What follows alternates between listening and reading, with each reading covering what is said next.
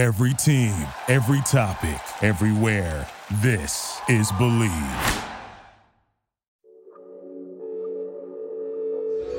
Well, Larry Hughes is going to pop out and get the ball. Jordan's going to rub his man off of Leitner and then cut down the center and gets a nice pass from Larry Hughes.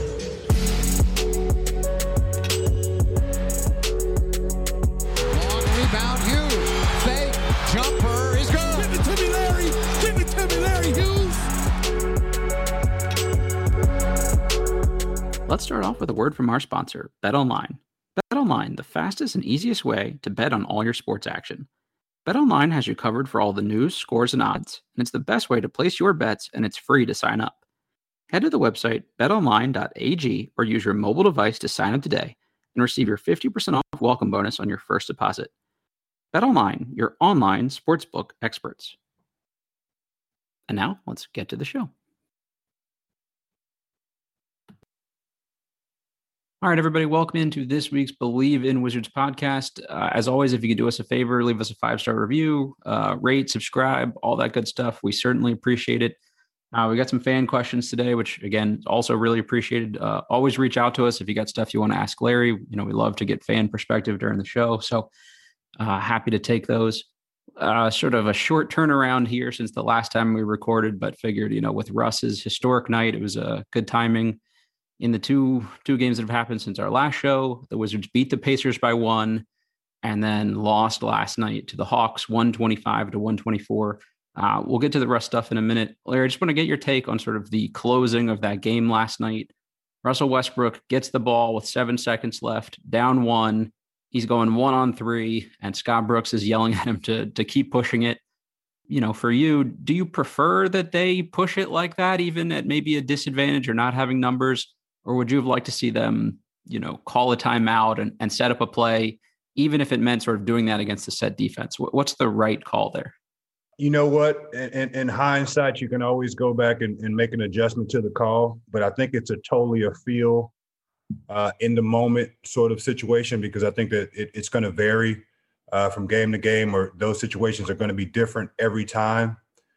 And you have to be aware of, if you get, you know, you need a steal, you know, obviously you're down 1. So you have to be aware in the timeout on, you know, if we get a steal, if they miss a shot, if they score. Okay, so there's three things that can happen. What are we going to do? And understanding, if we get a steal, you have to understand, if your momentum is taking you towards your basket, then you roll with it. If they take a shot and they miss a shot and there's a long rebound and the momentum is going towards your basket, you probably keep going. Anything that's stagnant, that's right around the basket or in the paint, probably want to call a timeout, because their first reaction is, obviously they know that they're down 1, so they're going to bust their butt to get back. There's only 1 possession left, and nobody's just going to hang around and watch the play happen. So they're probably going to get back if there's a stagnant play or anything close to the basket. And that play was kind of in between. Mm-hmm. It was a bang-bang play, and I don't fault Russ for going, and I don't necessarily fault Coach for saying, push the basketball. It's completely a feel, and, you know, just really, you know, having, you know, just understanding what Russ can do, you know, just taking that chance. I kind of would have liked a combo approach there, maybe, like you push it and see if you can get a lane, and then, you know, 7 seconds left, Russ is getting to the other 3-point line in another 2 seconds. You know, is 4 or 5 seconds enough time to say, hey, we didn't have a look there, Russ would have had to take a 3. Can we call a timeout there and try to set something up? Or does that restrict you too much? No, I don't think that restricts you. I think that these are things that that's why these guys get paid a bunch of money, right? I mean, the players and the coaches, to make those decisions completely on the fly. And I think what would have helped the team out and the situation out, if Russ had changed direction and brought the ball somewhat to the middle, then the Hawks players would have had to figure out if they needed to drop back further to guard the guys that were running the lane, or if they needed to stop Russ. And I think that could have given him time to make a play. You only needed 1 point to tie the game, and obviously 2 to win it. My thing is I'm not going to take a three at that point. I'm on the drive, but if I'm going to take a bad shot, it's going to be a bad shot with me running somebody over, trying to at least get to the free throw line, put the onus on the referees, but you're only down one. So in the big scheme of things, taking a three was the bad shot to take, but shit happens. Yeah, I totally agree. I felt like they looked a little flat for most of the game last night. I don't know if that's not having Brad or whatever. They kept kind of catching up and then letting Atlanta nudge ahead a little bit. So I'm actually happy overall that they fought throughout that game. He got a little unlucky at the end.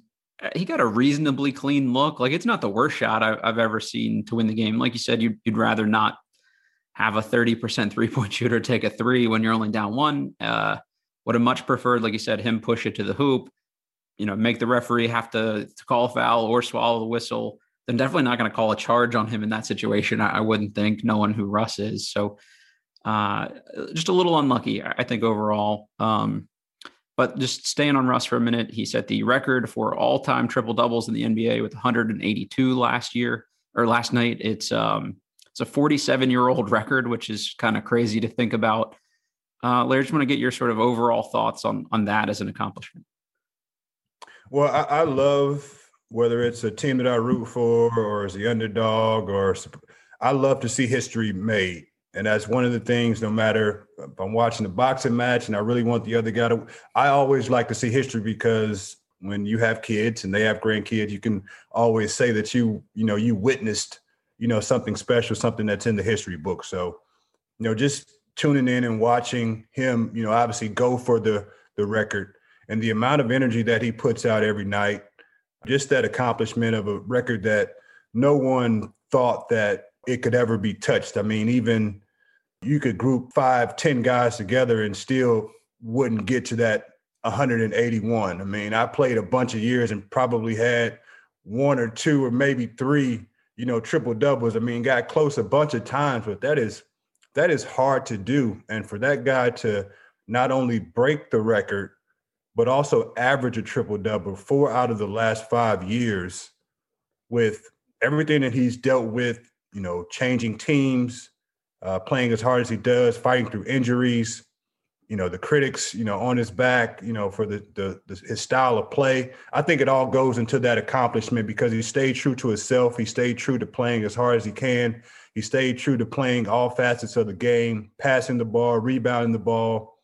Even if your big man gives you 3 or 4 rebounds, you still have to get 6 or 7, and he's getting, 15 and 17 rebounds a game.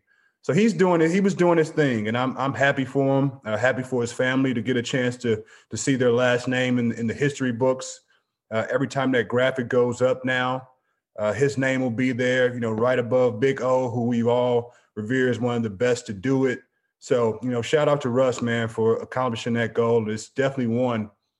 You never say never because of all the possessions and things that guys have now, but that's one that's going to be very, very tough to reach, because that motor that he has, it is hard to find. That was literally going to be my next question, because I saw a lot of tweets last night that were like, no one will ever break this record. It'll stand forever. I'm like, if Twitter was around 50 years ago, people probably thought that about Oscar too. Some of the Wilt Chamberlain stats and things like that, 50 rebound games. Like, I don't see those being broken. But this one, it's going to be real tough for, like you said, somebody to have the longevity to be able to match that. Yeah, and it's the stuff that goes along with it. It's the rebounding as well, but also the assist. Yeah. I mean, guys are shooting the ball better now, so it gives you a better chance, to get those assists. And I think they're a little bit lax sometimes on what they call an assist these days as well. But man, it's a great accomplishment that I never want to say never, but man, it's sitting up there in bright lights now. Yeah, it's going to be tough, and at the very least, it's going to be a while, because it would just take you a decade to accrue that. So even if another freak of nature comes along in the next couple of years, we've got some time here, I think. Yep.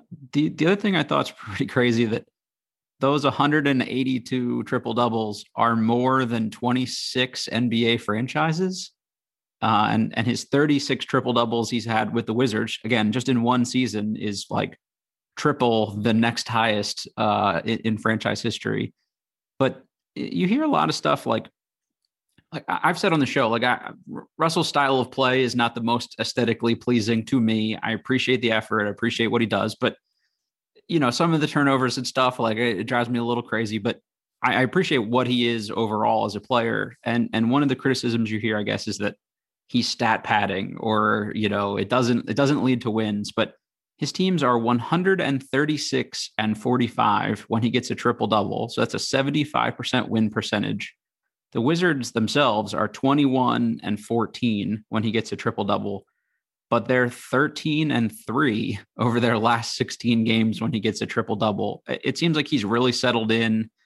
And I don't know how you can see numbers like that and be like, oh, those are meaningless stats. This is not a good stats, bad team guy in any way. Now he just struggles with the issue of being efficient, from shooting the basketball. Right. But that's one of the guys, man, playing against, and obviously, his first few years in the league, you have to think about playing against that guy. And because how hard he goes, he don't take plays off. He's a man. When he goes into other people's gyms, they're looking for that guy. Mm-hmm. And when people come to his gym, they don't want to see that guy. And there's not many guys in the league that have that sort of, vibe, in the basketball space. If guys won't admit it, then they're just holding something back. But playing against that guy, multiple times a season or just throughout your career, it's a tough matchup. Not because he's 7 foot, not because he's, quick as light, because he won't stop. Mm-hmm. And those sort of players, when you talk about an 82-game season of, just every game, he's coming nonstop. Even in a game where you want to rest as an opponent, he won't let you rest. And then even when you're on his team as a teammate and you may want to take a rest, he won't let you rest. He's one of those guys, man. And, I just think just the only thing that sticks him is his ability to be efficient. And he outweighs that by getting his teammates involved. And I think they love him for that.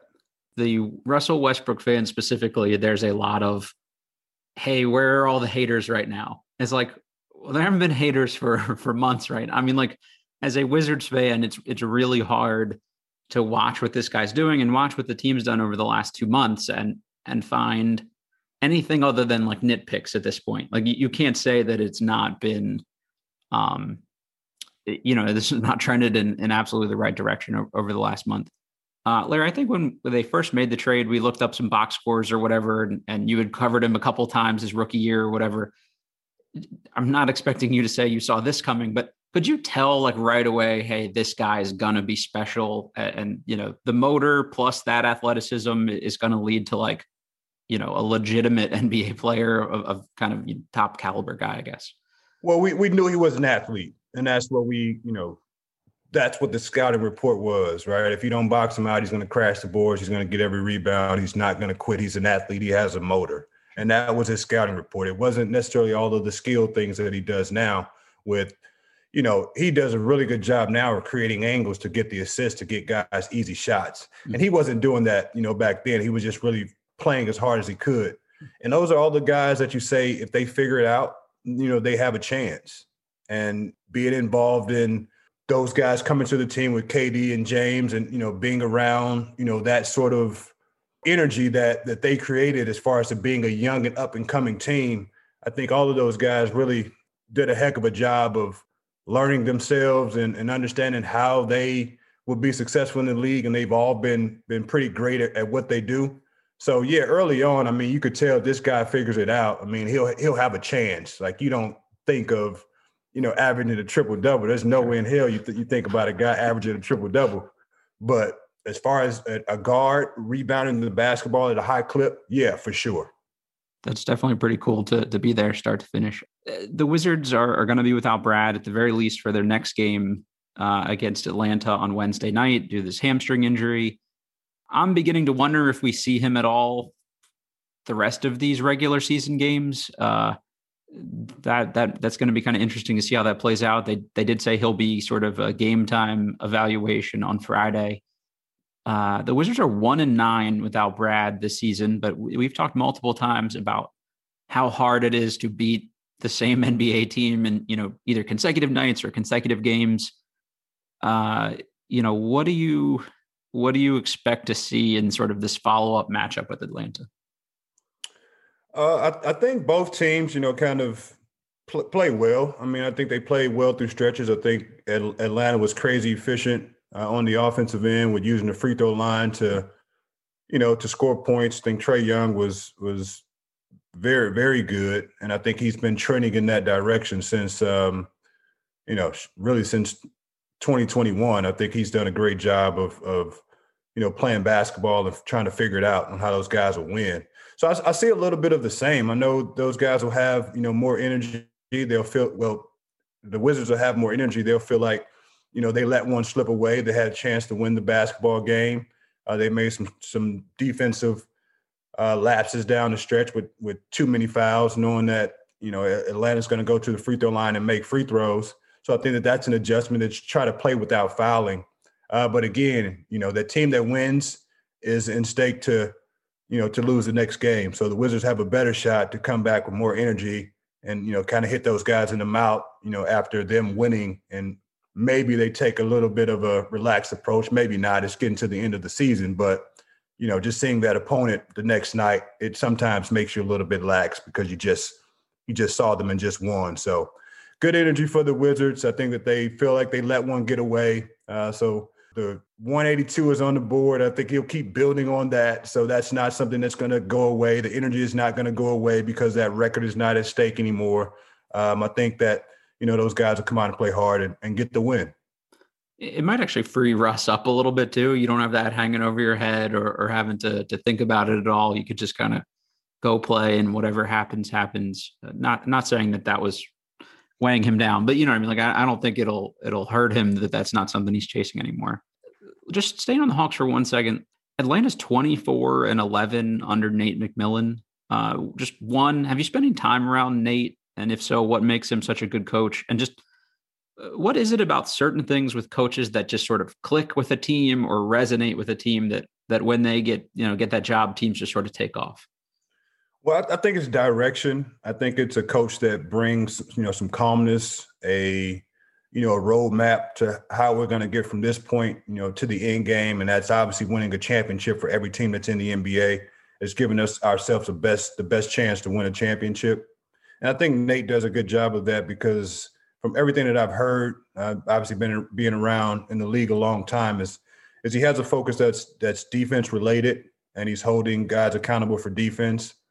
But I also see a difference in Atlanta on the offensive end is they're still playing, a really good pace game, but they're not as quote unquote flashy as they were, a couple years ago. I think Trae, got into, a lot of the hype, a lot of the, playing from 35 and back and, just getting into his abilities and his individual abilities in a way that's going to show up on all the highlights.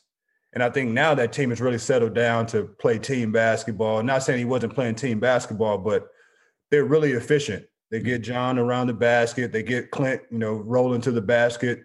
Trae is getting to the free throw line, 8, 10, 12 times.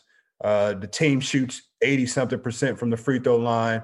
So I think that they have more of a direct message on how they're going to go out and win games as opposed to just going out and playing the games and using their talent to win. So that's really what I see. That was one of the first Hawks games I'd watched in, probably 2 months. And the last one I had seen, Trae took a lot of deep threes and just what you're talking about. And last night it was like, I'm going to get to the basket. You will stay in front of me or you will bump me or I'll bump you and I'll probably still get the foul call. So I think you totally nailed that there. Just sort of pivoting back to Westbrook here for a minute. It's been kind of a Westbrook heavy show.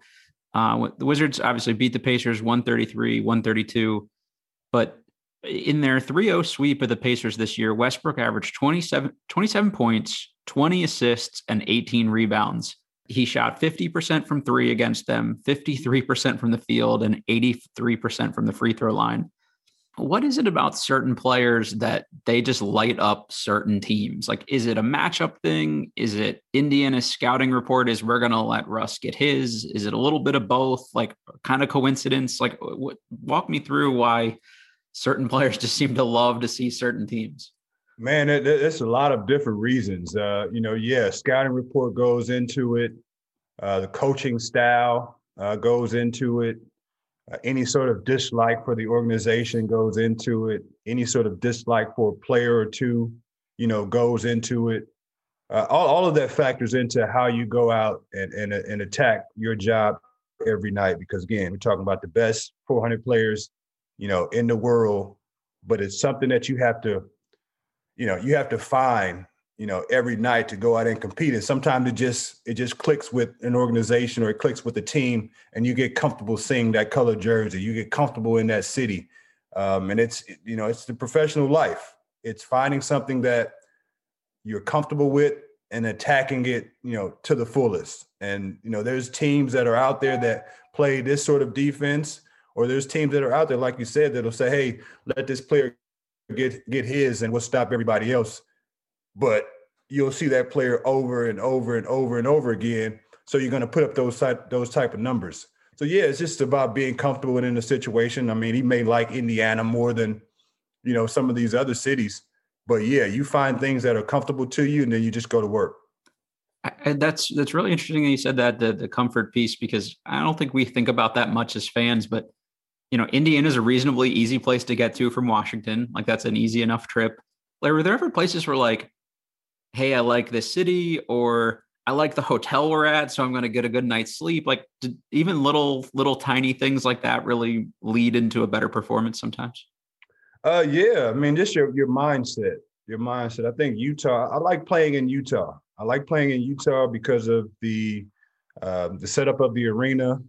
The altitude was just right. It wasn't the Denver altitude. It was just kind of, just right. So I always felt good playing in Utah. And then say a Memphis. When you're in Memphis and you go play in Memphis, it's really, it's pretty chill, just like, somewhat like Indiana. But you stay in the hotel that's right across the street from the arena. So you're giving yourself just more time to just be. So, you're not getting on the bus traveling, back and forth, or there's not, long, downtime. You can look out your window and you can see the place that you're going to play. So it gives you just like a little bit of comfort. Okay, when the time comes, I'll be heading over there to get my work done tonight. So that was one of the places for me that was very comfortable to play. Yeah, you're not in LA staying by the beach and then busing into downtown LA and in a stressful traffic-y drive, right before the game and stuff like that. For me, like, anytime I have to play a sport and I'm running late to that sport, or there's a hectic commute, even if you're not driving, I feel like that weighs on you too. Yep. All right. So we got to get to the fun stuff here. The little bit of drama going around sort of blew up Wizards Twitter last night. So Kent Bazemore, and if you've never heard of him, rightfully so, he's an average NBA player. I don't want to throw too much shade. So Bazemore said 49 points in 29 minutes. That's unreal. Talking about Steph Curry. We got guys out here hurting hamstrings to try to keep up. Larry, I've always said, like, I like when guys sort of go at each other. I like when there's chippiness. But I just feel like you never talk about a guy, especially when like an injury is involved. That always just feels like a little sort of out of line to me personally. Like, Beal could theoretically, like, this could linger and maybe it cost him the playoffs. Like, I don't know that I would be joking about that specifically. If he doesn't get injured or something, I think it's fair game to be like, oh yeah, Beal's chasing Steph or whatever. But as somebody who lived this, how do you feel about, one, Kent's comments, and two, Beal spending like 2 hours tweeting him and calling him out last night after the game? I'm with it all. I'm with it all. Man, I think what Kent said was, nothing to get your panties in a bunch for. Sure. I mean, it really, for me, is like, he's not talking about a concussion. He's not talking about, obviously, a hammy is muscles and things of that nature, but he's not talking about, somebody that's broken a hand or any broken bones. He's talking about somebody having a strained hamstring, which we strain our hamstrings, from game to game. Sometimes they're worse than others. But I didn't take it, as anything like he's shooting a jab or he's, just completely kicking a guy when he's down. I think he said it in good nature. So I don't have any problem with what Kent said. I think it was, probably a question that a reporter asked him about the landscape. And he talked about, 49 and 29. And if you want to chase a guy that's going 49 and 29, some other things are going to pop off your tread if you continue to chase a guy that's going 49 and 29 minutes. So I understand what he was saying with that and didn't think it was anything extra. Do you have any problem with Beal taking it personally, though, and just taking some shots at him after the fact? Yeah, man, he's from the crib. So we got tough. Our skin is tougher than that. Like he's from where I'm from. So I know his skin is tougher than that. Like if a guy makes a comment, like it was too much for me. Like I felt that he was being sensitive about the comment. I mean, completely sensitive about the comment. And to go on and to all of these different tweets and ads. First of all, stop the adding. And once the game is over, give that man a phone call. Okay, yeah. That's what we're going to do first. And then we can't have our wife jumping in because that's when it goes left. Like we must keep our wives and our moms and to some degree, depending on how old we are, kids out of those sort of back and forth confrontations. Because the first time that a guy says something negative or wrong in the wrong light, the wrong wind about your wife or your mother or your kid, then that's when we have a problem. So I think that, those guys had a little bit of a back and forth, didn't come up in the social media era. So, there's 7 digits that I need and we'll have a phone call. And then we have to keep our wives, moms, and kids out of those sort of discussions because that's when it goes left because that's bad. The first one from Beal was like, all right, folks, like, do you think I should go in on him? And I'm like, all right, this is funny. This seems good-natured.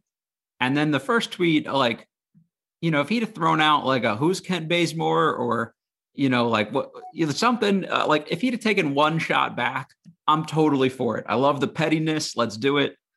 I just kept refreshing. And by like the 8th tweet, I was like, all right, we've gone off the rails here just like a little bit. If someone throws a little shade at you and you want to give it back to them, I'm okay. Even one up them. Like I'm all for it. It's fun. It's good natured at that point. But yeah, when we're like 2 hours later and you're still a little bothered, it's like, all right, man, he wasn't that out of line. Like, again, I personally probably wouldn't have made a joke about somebody and not said their name specifically if they got hurt or whatever. But that's, like you said, he didn't totally trash him. He's not going to die. Like it didn't need to be a 2 hour thing. But you know what? It gave us something to talk about. It's fun. That maybe there's some like we were talking about having some bad blood between some teams. Bazemore maybe has a little bad blood from his Atlanta days playing the Wizards so much. So I'm okay with that. Like maybe this is a new rivalry. Let's see how that works, next year. Yeah, I think the good thing about that is Kent actually had a good game last night. He did. He started slow, but he had a really good second half. And you wonder if he saw the tweets at halftime or someone told him. Yeah, and I think that's what gives it more energy is obviously you can talk about his stats, but on the night that, you had the confrontation, he actually had a pretty good game. So he's going to have a little bit to stand on himself, regarding that night. You got to, if you throw shade and people are looking at you, you can't follow it up with like a 4-point game or something. That's really funny. All right. Just sort of circling back to closing out the season here. The Wizards play the Hawks on Wednesday again without Bradley Beal, the Cavaliers on Friday, potentially without Beal. And then they play Charlotte on Sunday to close out the regular season. Again, Charlotte is sort of the 8 seed right now. Another one of the teams they're trying to leapfrog if they can. That game has not been scheduled as of the time of this recording. It will take place sometime Sunday afternoon. So that'll be interesting. This Wednesday game is on ESPN. Nice to see the Wizards get a little media attention, which is, something I think they should have gotten a little more of, especially the second half of the season here. Larry, again, I tried to make you ask you too many predictions here, but where do you think they end up here? Like, if you had to go 8, 9, 10 seed, and any sort of thoughts, one direction or the other? Well, I'm leaning towards the 8th or the 9th spot. That's where I'm at right now. Brad, I don't think is obviously nobody's sure right now if he's going to actually play. So I think that does factor into, their ability to win games. And these games are coming right now, every other day. And you're obviously going to put a tax on, those other guys to step up and make plays. And I think if you do get Brad back for the final 2 games, maybe possibly, then obviously it gives those guys a better chance to win. But I think that they're fine right now with the play-in situation and how it's set up. I don't think that they can get to 7. So I don't think it's a scenario where they'll have ability to win 1 game and they'll be in. I think, if they're looking at it, they'll probably have to win 2 basketball games to be in when it's all said and done. So somewhere in that 8th or 9th spot is going to be where they're, is where they fall in at. And I think they're comfortable with that.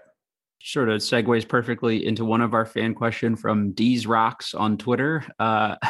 Should Beal rush back for the play-in game if he's not 100% healthy? So does the seeding between 8, 9, 10 matter enough to you that you would throw Beal out there before he's kind of fully ready to do that?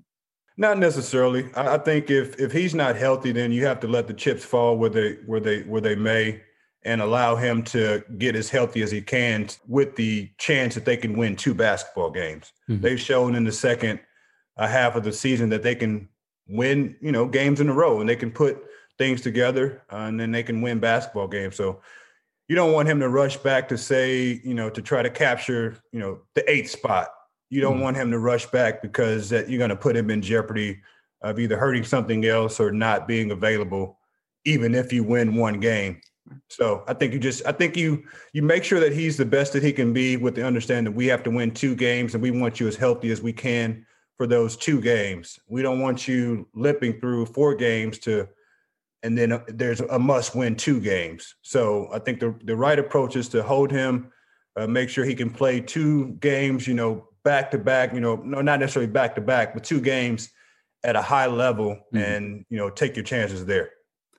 Yeah, I think the level of confidence regarding risk of re-injury is probably the biggest thing there. Like, if he's going to be 80%, but you don't think he's going to make it considerably worse or hurt you for the playing game, then maybe that's worth it to get him a little action before the playing game. All right, we can kind of rapid fire through these a little bit here. From Andrew Bassan, friend of mine, friend of the show. Should Daniel Gafford be playing more than the 17 minutes per game he's currently playing for the Wizards? Well, I don't know if they were showcasing him when he first got there or if somebody was a little bit banged up, but it seemed that he got more time when he first arrived. Maybe those guys were trying to see what they have, and maybe they didn't like something. I mean, we don't know, but you can always go to, playing time. And obviously if there's a formula for winning, then you kind of stick with that formula. So they have been winning, and you don't necessarily want to upset the apple cart. So, just continue doing what they're doing. I think everybody's fine. And that sort of also segues into GG Tap In on Twitter as well. It's basically, what should they do with the center rotation next year? Both Lopez and Len are going to be free agents. So obviously you have Gafford locked in next year and Thomas Bryant locked in next year. Would you like to see either of Lopez or Len back next season? For me, that's up in the air for me. It's about the strategy of the entire team and what what the vision is. I think you have Gafford, which brings that lob threat to the game. Mm-hmm. And I think with Len, you bring that, a big guy with, a little bit more fluid movement than, Lopez. But Lopez is kind of like the rock, and he's been really solid for this team. And I think they rely on him for that stableness that he brings to the table. So that's a tough one. It completely depends on, the vision of the other pieces that, are surrounding that center spot. And also remember, you have Thomas Bryant, who will get a chance to come back next season as well. and he will be a 5-man. He won't be a power forward. Totally with you. I think what the complementary pieces around them look like, how much salary cap they have. Lopez made $7 million this year. Arguably, he played a lot better this year than he did last year in Milwaukee. So does he get a raise potentially in the offseason? He might have played his way out of DC anyway.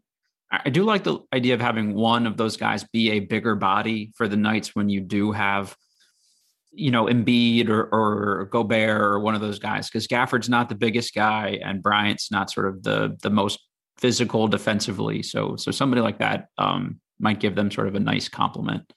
From 4,000 Yay on Twitter, is Hutchison better at the 2 spot or the 3 spot? And I'll amend his question a little bit. Does that even matter between those two things, Larry? No, I don't think it matters. I think he is a small forward. His ability to cut and slash and crash the boards, I think that fits him well. The 2 spot right now is interchangeable with the 1 spot, and I don't see him being sort of that combo ball handler. I think he's more of an off-the-ball guy. So that would put him more in that, small forward, even power forward in this game. Yeah, I some small ball 4 minutes, I would not actually be against that. All right, from Commish Live on Twitter, should Russell Westbrook be a part of the Wizards' long-term plans? Or, now that he's playing really well, would you see what his value is? And, he does have a decent amount of money left on that contract. I want to say 2 years left, or 1+1. At close to $90 million. Would you see if there are suitors out there for him, Larry? I wouldn't. I think it's a conversation that you obviously need to have with Russ on. He's not a young guy anymore. So I think that's a conversation you definitely have with Russ. But if he's all in, and I would definitely want to keep him in the fold and build pieces that are around, Russ and Brad and, those young guys that are coming back. But I wouldn't look to move him. I don't know what the value is right now. I think he's an aging guy still, but he brings a unique skill set to the table, and it's not going to work for everybody or every team. So it has to be the right fit for Russ. Yeah, unless you're going to find a way to somehow improve your team and collect assets and get off salary. Like, I don't know what you'd really gain from that at this point, just because you're never going to get like a total haul for him just because of the money and like you said, the age. So I think I'd ride it out and build around him and be more looking for, like we've talked about a lot here, sort of that veteran wing to go with them. All right. Also from 4,000 Yay, should the Wizards re-sign Neto? And I'm going to just amend that one again a little bit here too. Both Neto and Ish are free agents this year. I can't imagine both of them are back next year. So Larry, if you had to pick one or the two, what's the better fit for this team going forward? Oh, man, I think, just due to health reasons, I think Neto has been a little bit more productive than Ish, overall. I think Ish, brings a different sort of speed and different sort of from the point guard spot than Neto can. I think Neto is actually almost more of a 2 guard than a point guard. But I like what Neto brought to the table. I think he was a tough guy, made shots, stuck his nose in there on the defensive end, a little bit bigger guy, shoulder-wise than Ish. So had a little bit more presence on the defensive end, battling down in the paint a little bit more. So I would probably say Neto, just for those little small reasons. Wholeheartedly agree. I think Scott Brooks has shown he likes to play a couple potentially smaller guards together, and Neto seems to make more sense next to Westbrook, in my opinion. From T. Ripley on Twitter, what's the worst case scenario for this team? And it's not overly specific, so I don't know if they mean just for the rest of the season or moving forward. So however you want to answer that, Larry, feel free. Well, I think the worst case for them is Brad coming in after the season and asking to be moved to a different situation. And then that's just the worst case scenario. No arrows point to that, but if you're talking about the Wizards and you're talking about the worst, it would be, Brad not being on the team would be the worst situation. Yeah, I wholeheartedly agree that that's the worst long term. I'll say shorter term just for this year. And I think I said this a few weeks ago. If I were the Wizards pessimist of the group, I would say worst case scenario would be they make the 9-10 portion of the playoff game, lose that game. Now you've hurt your draft stock and didn't even actually get, a couple extra games out of it. So I think that would be kind of an unfortunate end to a year that's had some relatively positive momentum down the stretch. Yep. Larry, I was listening to an interview that Kendrick Perkins did the other day, and he was sort of talking about or maybe it was an interview somebody else did talking about Kendrick Perkins and how he was sort of the enforcer on those Boston championship teams, obviously that you got some run playing against. And that was sort of his job, was to be like, hey, if you touch one of my guys, I'm going to put you on the floor.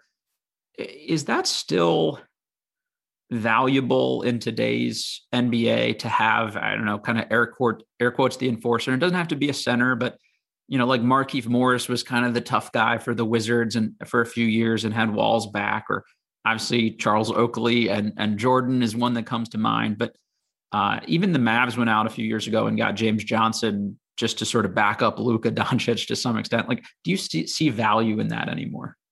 No, because the league, they won't allow those guys to do what they're supposed to do. Right. And that's, keep the peace, keep their guys clean. Sure. The league won't allow them to do that anymore. So if you have one possession and then, your enforcer steps in and, make sure that everything is copacetic and going the right way, he'll be kicked out of the game. So you won't have that presence for the rest of the game or whatever the situation is. So I think that the league has kind of taken that sort of role out of the guy that's going to set a hard screen, the guy that's going to take a hard foul. Because if you do those things, then you're going to be ejected from the game, which completely wipes that out, in my opinion. Yeah. Once again, I'm with you there. I do think it was a meaningful thing to have, 10 years ago.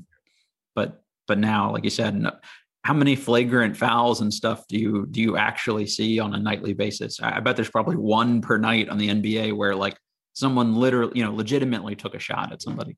Yeah. And those common fouls, that are called regular fouls because a hand, a finger may have gotten too high and nicked somebody across the cheek or tapped somebody's chin. And that's and obviously grounds for a flagrant foul, even though it should be a common foul. So those are the times that we're in. So I don't think that those players really make an impact now. I always think confidence and reps are huge for a player in terms of production. For guys like Anthony Gill, Chandler Hutchison, Garrison Matthews, this yo-yoing of them from starting to not playing to getting minutes to not minutes. I mean, we've talked about the rotations a lot this year, but it just doesn't seem like they're being set up to be successful. And now if it's certain situations or guys are in foul trouble, I kind of get it. But if you had to roll with, I don't know, two of those three guys between Gill, Hutchison, and Matthews for this play-in game, when it matters the most, they all bring different things to the table. Who kind of stands out to you of maybe that group? You can throw Bonga in there too, realistically, I guess. Yeah, no, I really think it's a committee. And I really think it's a committee and can be done the right way if there's communication that's had. If the players are all in tune with the scouting report, those players are in tune with how we're going to play tonight, because every night is a little bit different on what we're going to look for against this team, against this opponent. We're going to, use more of the three-point shot. We're going to get the ball into the paint more. So all those things kind of factor into, the game plan. So like we said, again, from the start of this thing, is communication is huge. If you're yo-yoing those guys back with no communication, just, hey, sit down, next to me, then those guys are going to have a problem and you're never going to get the best out of those guys. But I feel like, those guys come in and they play their minutes and then they go, back to their spot. So maybe there is communication there, but the only way that works, especially you have four guys for two spots, is if you communicate and you allow them to understand what you're trying to accomplish each and every night. And then that gives them their comfort. And obviously they're professionals. So whenever it's their number, they're called, they're ready to go out and perform. But you can also have comfort with just knowing, the entire game plan. And you're watching because now you say, okay, this isn't going right. It's probably going to be my turn to go in. Right. But if you don't know what the plan is, you never know if things are going right or if you're up next or not. So I say if you got four guys for two spots, the best way to go about that is to communicate with those guys on how they best fit into those roles and who's going to be, kind of first up in that rotation. My gut is that for somebody like Matthews, it's harder to stay ready when you're not playing if your role is to come in and knock down shots than it is for Hutchison to come in and just be active and be a defender and cut and things like that. Is that a fair assessment? That is. But again, you got shooters that get locked in and they don't see anybody else that's in the arena. They're just focused in on the basket. So when they catch it, it's not like anything foreign to them. It's what they do. So, and again, teams are playing that much defense now. So a lot of the shots that you get are your training shots or your wide open shots. So that can give you a chance to get a rhythm as well. But yeah, I think that factors into, how well guys are performing and what their expectations are. If you know a guy's a rhythm shooter and you're kind of bouncing them back and forth, the guy that's just going to be the rebound on the slash is probably going to show well because that's a different sort of rhythm. So again, it's about that communication and what your team is trying to accomplish, on a nightly basis. And Matthews is certainly not shy about coming in and getting shots up the minute the ball touches his hands, which I actually like. All right, Larry, that's all I had for you. Any last things to close us out here, or parting shots or things to look for fans? No, just obviously the Wizards are, again, shout out to Russ for breaking the Big O's record. That's a hell of an accomplishment, and continue to success to put that number, to the sky so no one ever reaches it. I think that warrants a great shout out and to that accomplishment. And then also on a personal note, I lost my brother, 15 years ago to the date. So just want to, again, give him a heavenly shout out. We're down here rocking for you 15 years long, and we'll keep going until we see you again. Very cool sentiment. Larry, thank you as always. And I will talk to you next week. Yes, sir.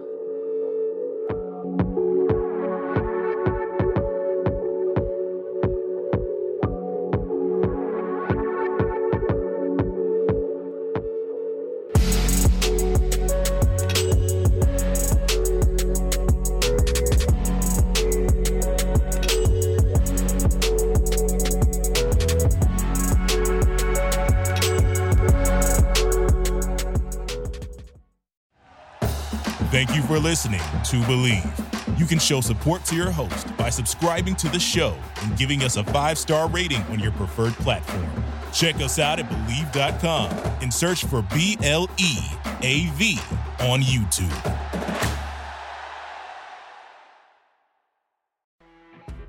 When you're listening to a true crime story that has an unbelievable plot twist that makes you stop in your tracks? That's what our podcast, People Are the Worst, brings you with each episode. I'm Rachel. And I'm Rebecca. We're identical twins who love true crime cases that make you say, didn't see that coming, and we hate the people responsible for them. Listen to People Are the Worst now on Apple, Spotify, or wherever you get your podcasts.